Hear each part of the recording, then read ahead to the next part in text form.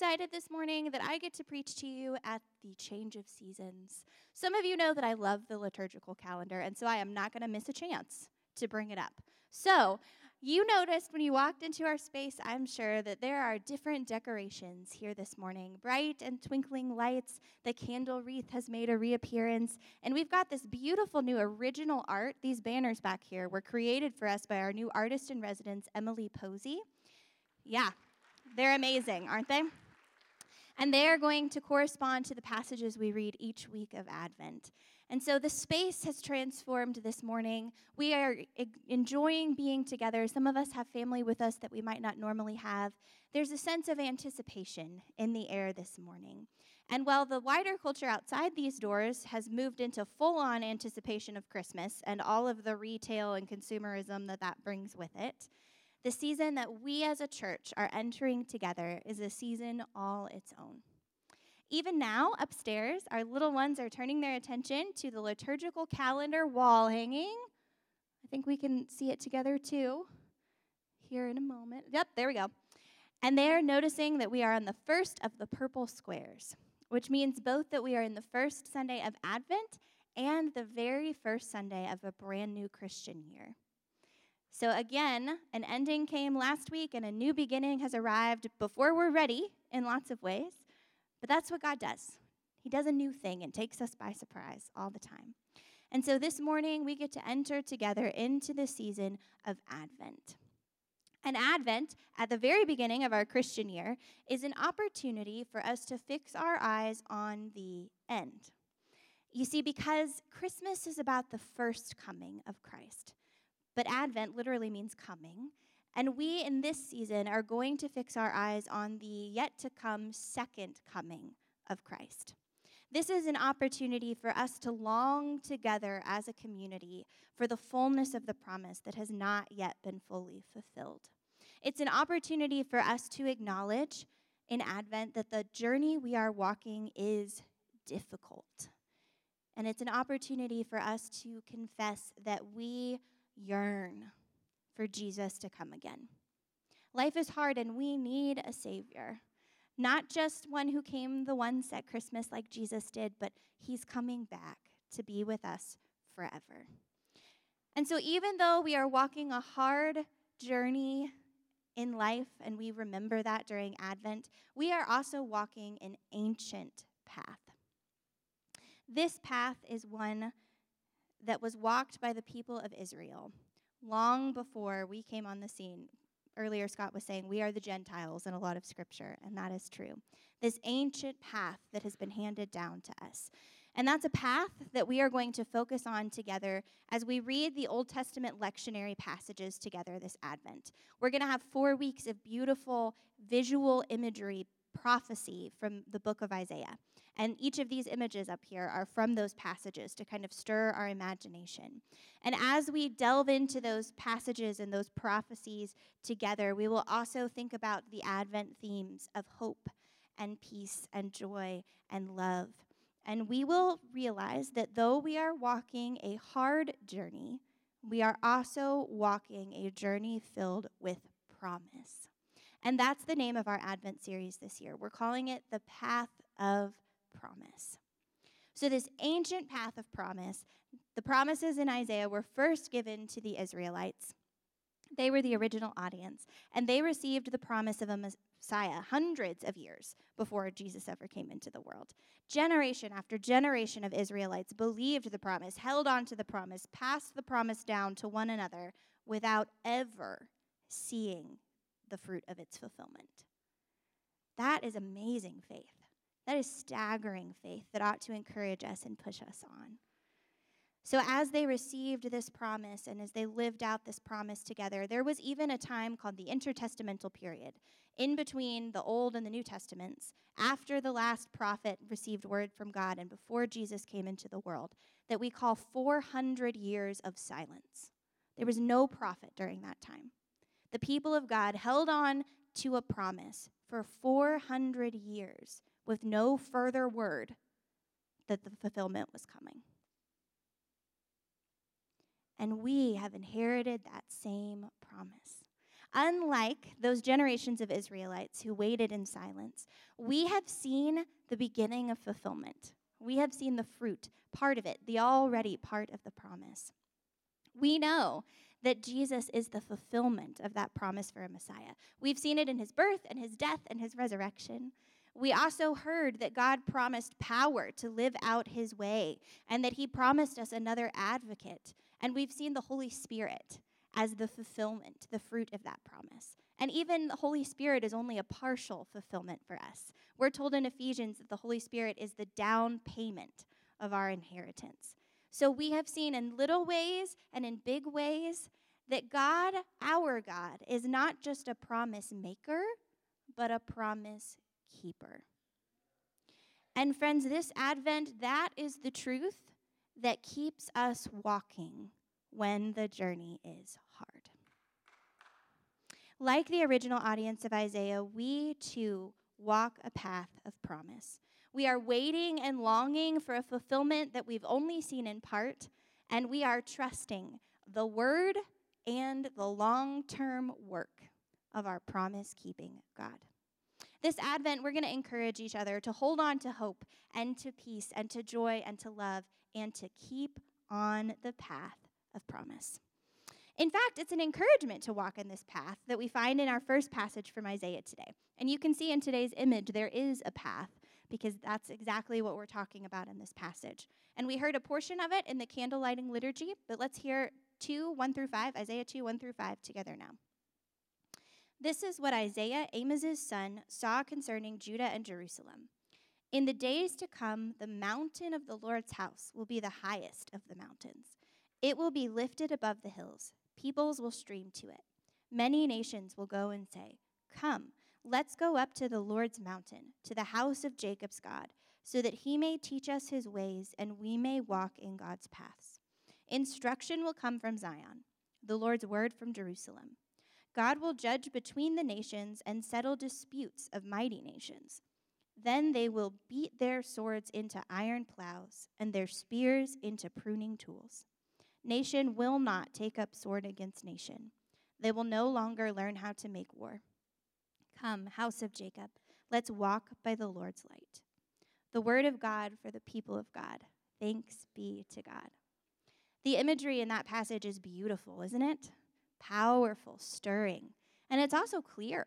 It's not hard for us to grasp the vision Isaiah is casting, that God's way is one of peace and justice and beautiful division. There's all the nations. Do you hear that? Isn't that? All the nations are coming to the Lord, and they're at peace with one another.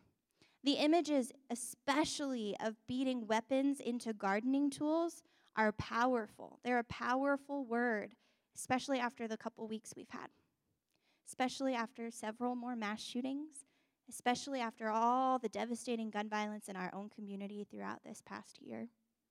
Sometimes it's hard to believe that there's another way, but Isaiah casts the vision and says, yes, there is. Hold on to that hope. These images are meant to capture our hearts and our imaginations.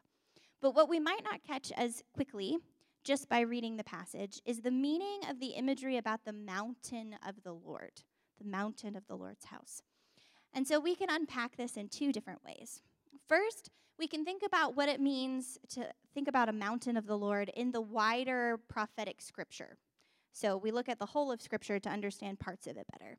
And so in other prophetic literature of scripture, mountains refer to the reigns of kings.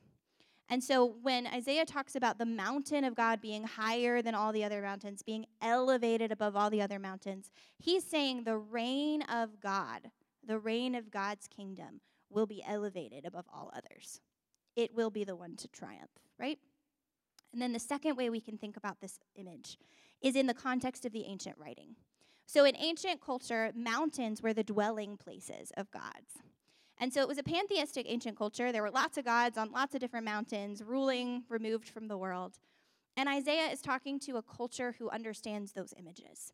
And he says the God of Israel, the one true God, also has a mountain dwelling place. He has a high and holy dwelling place. But did you notice that though it is high and holy, it is accessible to all of the nations? everyone is streaming to it. Everyone can reach it because God wants to be with his people. This accessibility of God's dwelling is unique, and it is a powerful promise. Interestingly, a very similar sounding prophecy and God's accessibility is found at the end of the book of Revelation in chapter 21.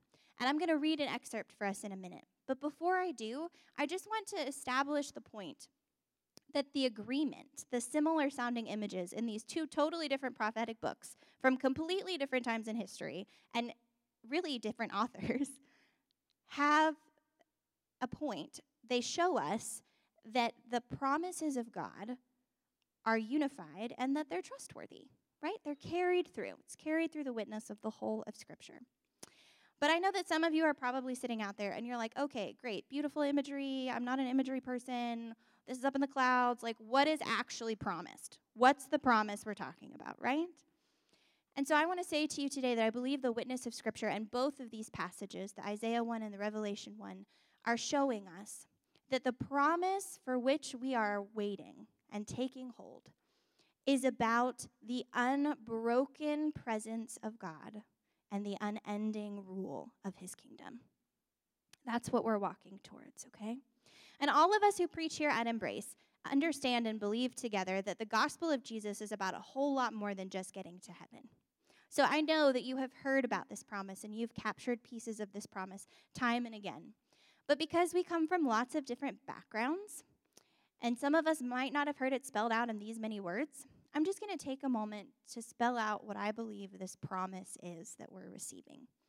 Many of us were taught in churches of our background that the promise that we are laying hold of is about escaping the world for heaven. We have been taught that we are meant to just while away our days here longing for our true home in heaven, and that that's the end goal, right? That's what a lot of the church has been told to believe. However, the witness of Scripture is that God actually cares very much about this world, that he cares about all its people and all its nations and everything that he has created. Sidebar, maybe that's why we should care about what he has created, right? So because that's the witness of Scripture, the reality is that the promise we're waiting to take hold of isn't about escapism. But when Jesus comes back again, he isn't coming to take away the faithful, to snatch them up and take them away somewhere else and leave the world to burn. Not the picture of Scripture. Instead, Jesus is coming back to establish his reign of love and peace and justice and thriving for all people right here on the earth in all of its fullness forever. No other challenges, no other wars. Like, it's the end, is that wholeness for everyone and for everything. The old and the broken and the wasting away is not going to be destroyed. It's going to be transformed, recreated, breathed new life. And you know, in Christian theology, we call this something really straightforward: new creation. This is the promise towards which we are walking.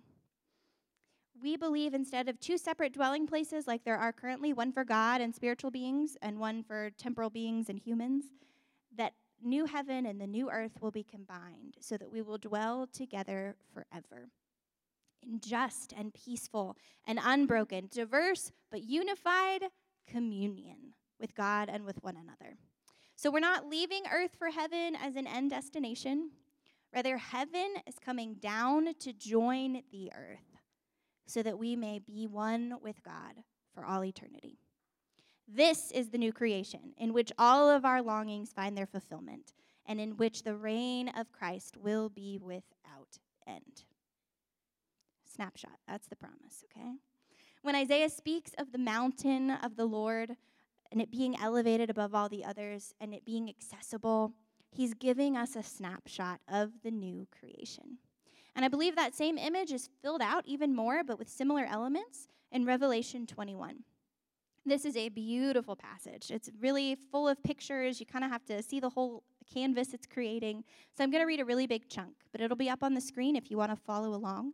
This will be Revelation 21, 1 through 4, and then we're going to skip down to 10 through 26.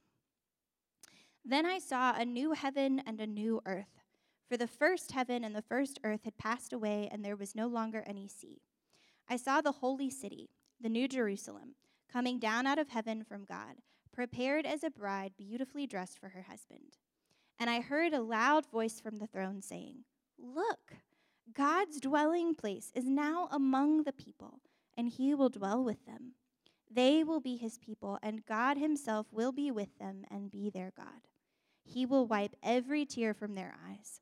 There will be no more death, or mourning, or crying, or pain, for the old order of things has passed away." And he carried me away in the Spirit to a mountain, great and high, and showed me the holy city, Jerusalem, coming down out of heaven from God.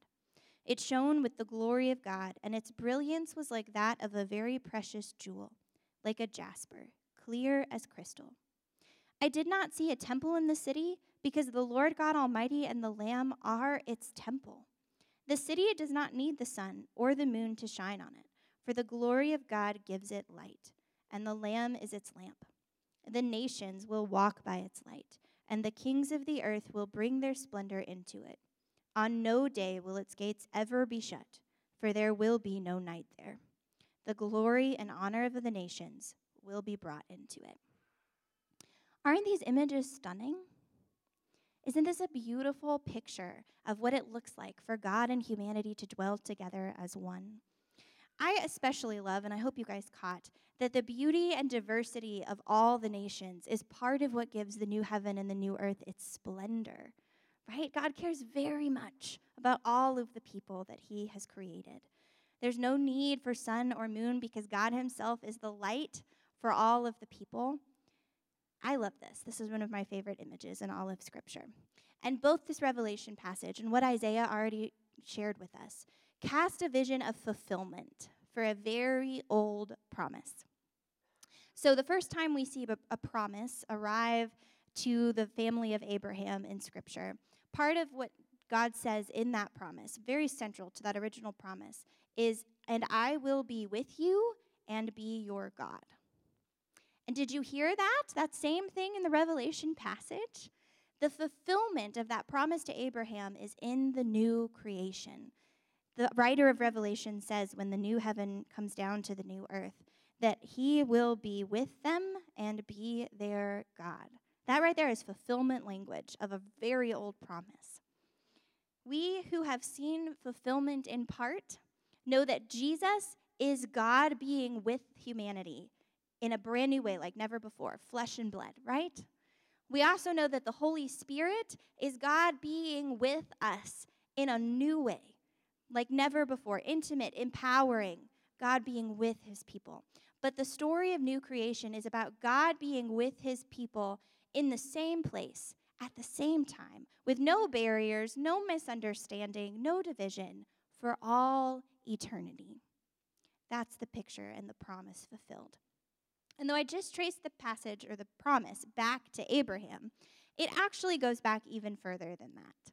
N.T. Wright is a leading New Testament scholar, and he says that the communion between God and humanity when they walked together in the cool of the day in Eden is actually like a picture of a pilot project of the new creation. So what got started back in Eden, like very beginning of the story, right, gets fulfilled in the new creation. It's all unified. God has been up to the same work, and he is the promise keeper, right?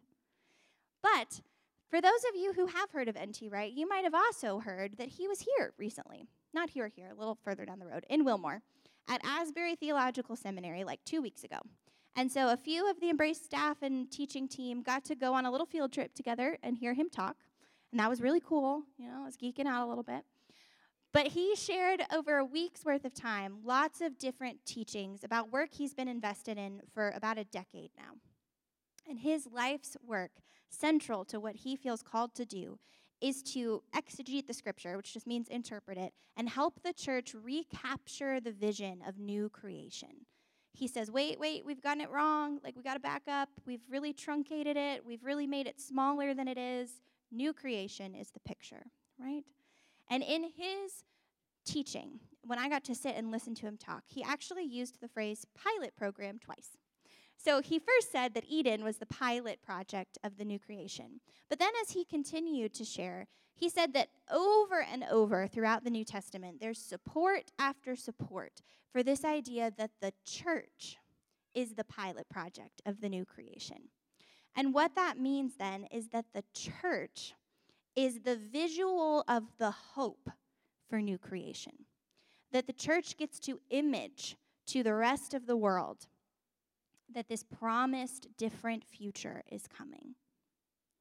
That's a really beautiful task. It can feel like a heavy task sometimes, but there is our hope word, right? That's our Advent theme. And it's part of what it means to be longing for new creation is to hold out hope to the world. Ultimately, Isaiah's prophecies are meant to tell the struggling people of Israel and also us that another future is possible. And that's what we, the church, as the pilot project of the new creation, also get to say. Another future is possible. Not only possible, but promised and coming. Even in the midst of the violence and division and hatred that we see, another future is coming, possible and promised. As is always true with prophecy, much of what is written, both in Isaiah and in Revelation, is symbolic. That means that the beautiful imagery and the incredible language it uses is not necessarily giving us an exact picture of what's going to happen, but is giving us kernels of deep truth, is inviting us to imagine this different future. And so even though it's not giving us a prescription, it's giving us something even more inspiring and empowering, right? This image that we can imagine, that we can cast for other people and show with our own lives what it might look like and invite people to imagine this different future. The path of promise that we're walking together this Advent is the path leading us towards this different future. And so we're going to continue to encourage each other to keep on the way. And today, specifically, we're going to encourage each other both to hold on to hope and to be a vision of hope as we walk the path. So what does it look like for the church to be hope? To depict to the world what it could look like to live this different way that belongs to Jesus? Well, here's one snapshot. Pulling on the very images shared here in Isaiah's 2nd chapter, one Christian organization is literally turning weapons into gardening tools. Raw Tools is run by a man named Michael Martin, who's a former Mennonite pastor turned blacksmith. And you can see him here working in community. He has all sorts of people work with him to turn weapons into gardening tools. If this inspires you, you can search on YouTube and very easily find a video of Shane Claiborne, a well-known faith leader and activist, partnering with Raw Tools to turn specifically an AR-15 into a garden tool. Now talk about imaging hope, right? Taking the very things that are destroying us and recreating something that is life-giving. Well, for many of us, holding on to hope and being hope in this world is not going to look quite that dramatic, although it could. Imagine all the possibilities and run for them, right? But the principles are the same. What does it look like for us to take death-dealing instruments or words and systems created to do harm and recreate them so that they actually promote life? For instance, maybe you have a dying relationship with someone in your life. Maybe it's not something that needs to be restored. Even so, you can still choose to speak words of life to and about that person. Maybe you're feeling especially convicted about the incredible increase in rent prices in our city and the rise in homelessness that's being the direct outcome of that. You can choose to hold on to hope and to be hope by showing up in the places where struggling people gather.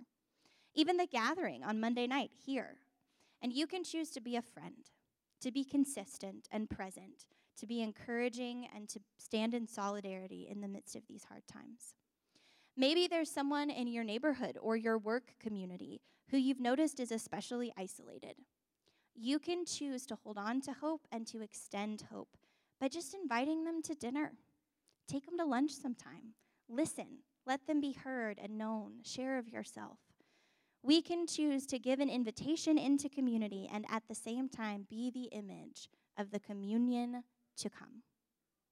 What it looks like to be hope and to hold on to hope can be really different. There's so many different options. But fundamentally, it is a resistance to the way things are and an acted out trust that a different future is possible. Not just possible, but promised and coming and final, eternal. So this first week of Advent, I want to invite each of us to reflect, to consider about what the darkness and the pain and the distress is that you have a front row seat to. And then I want to encourage you also to ask the Holy Spirit to guide you into creative ways to hold on to hope and to be hope to others, to be an image of hope in this world, even in the face of that darkness.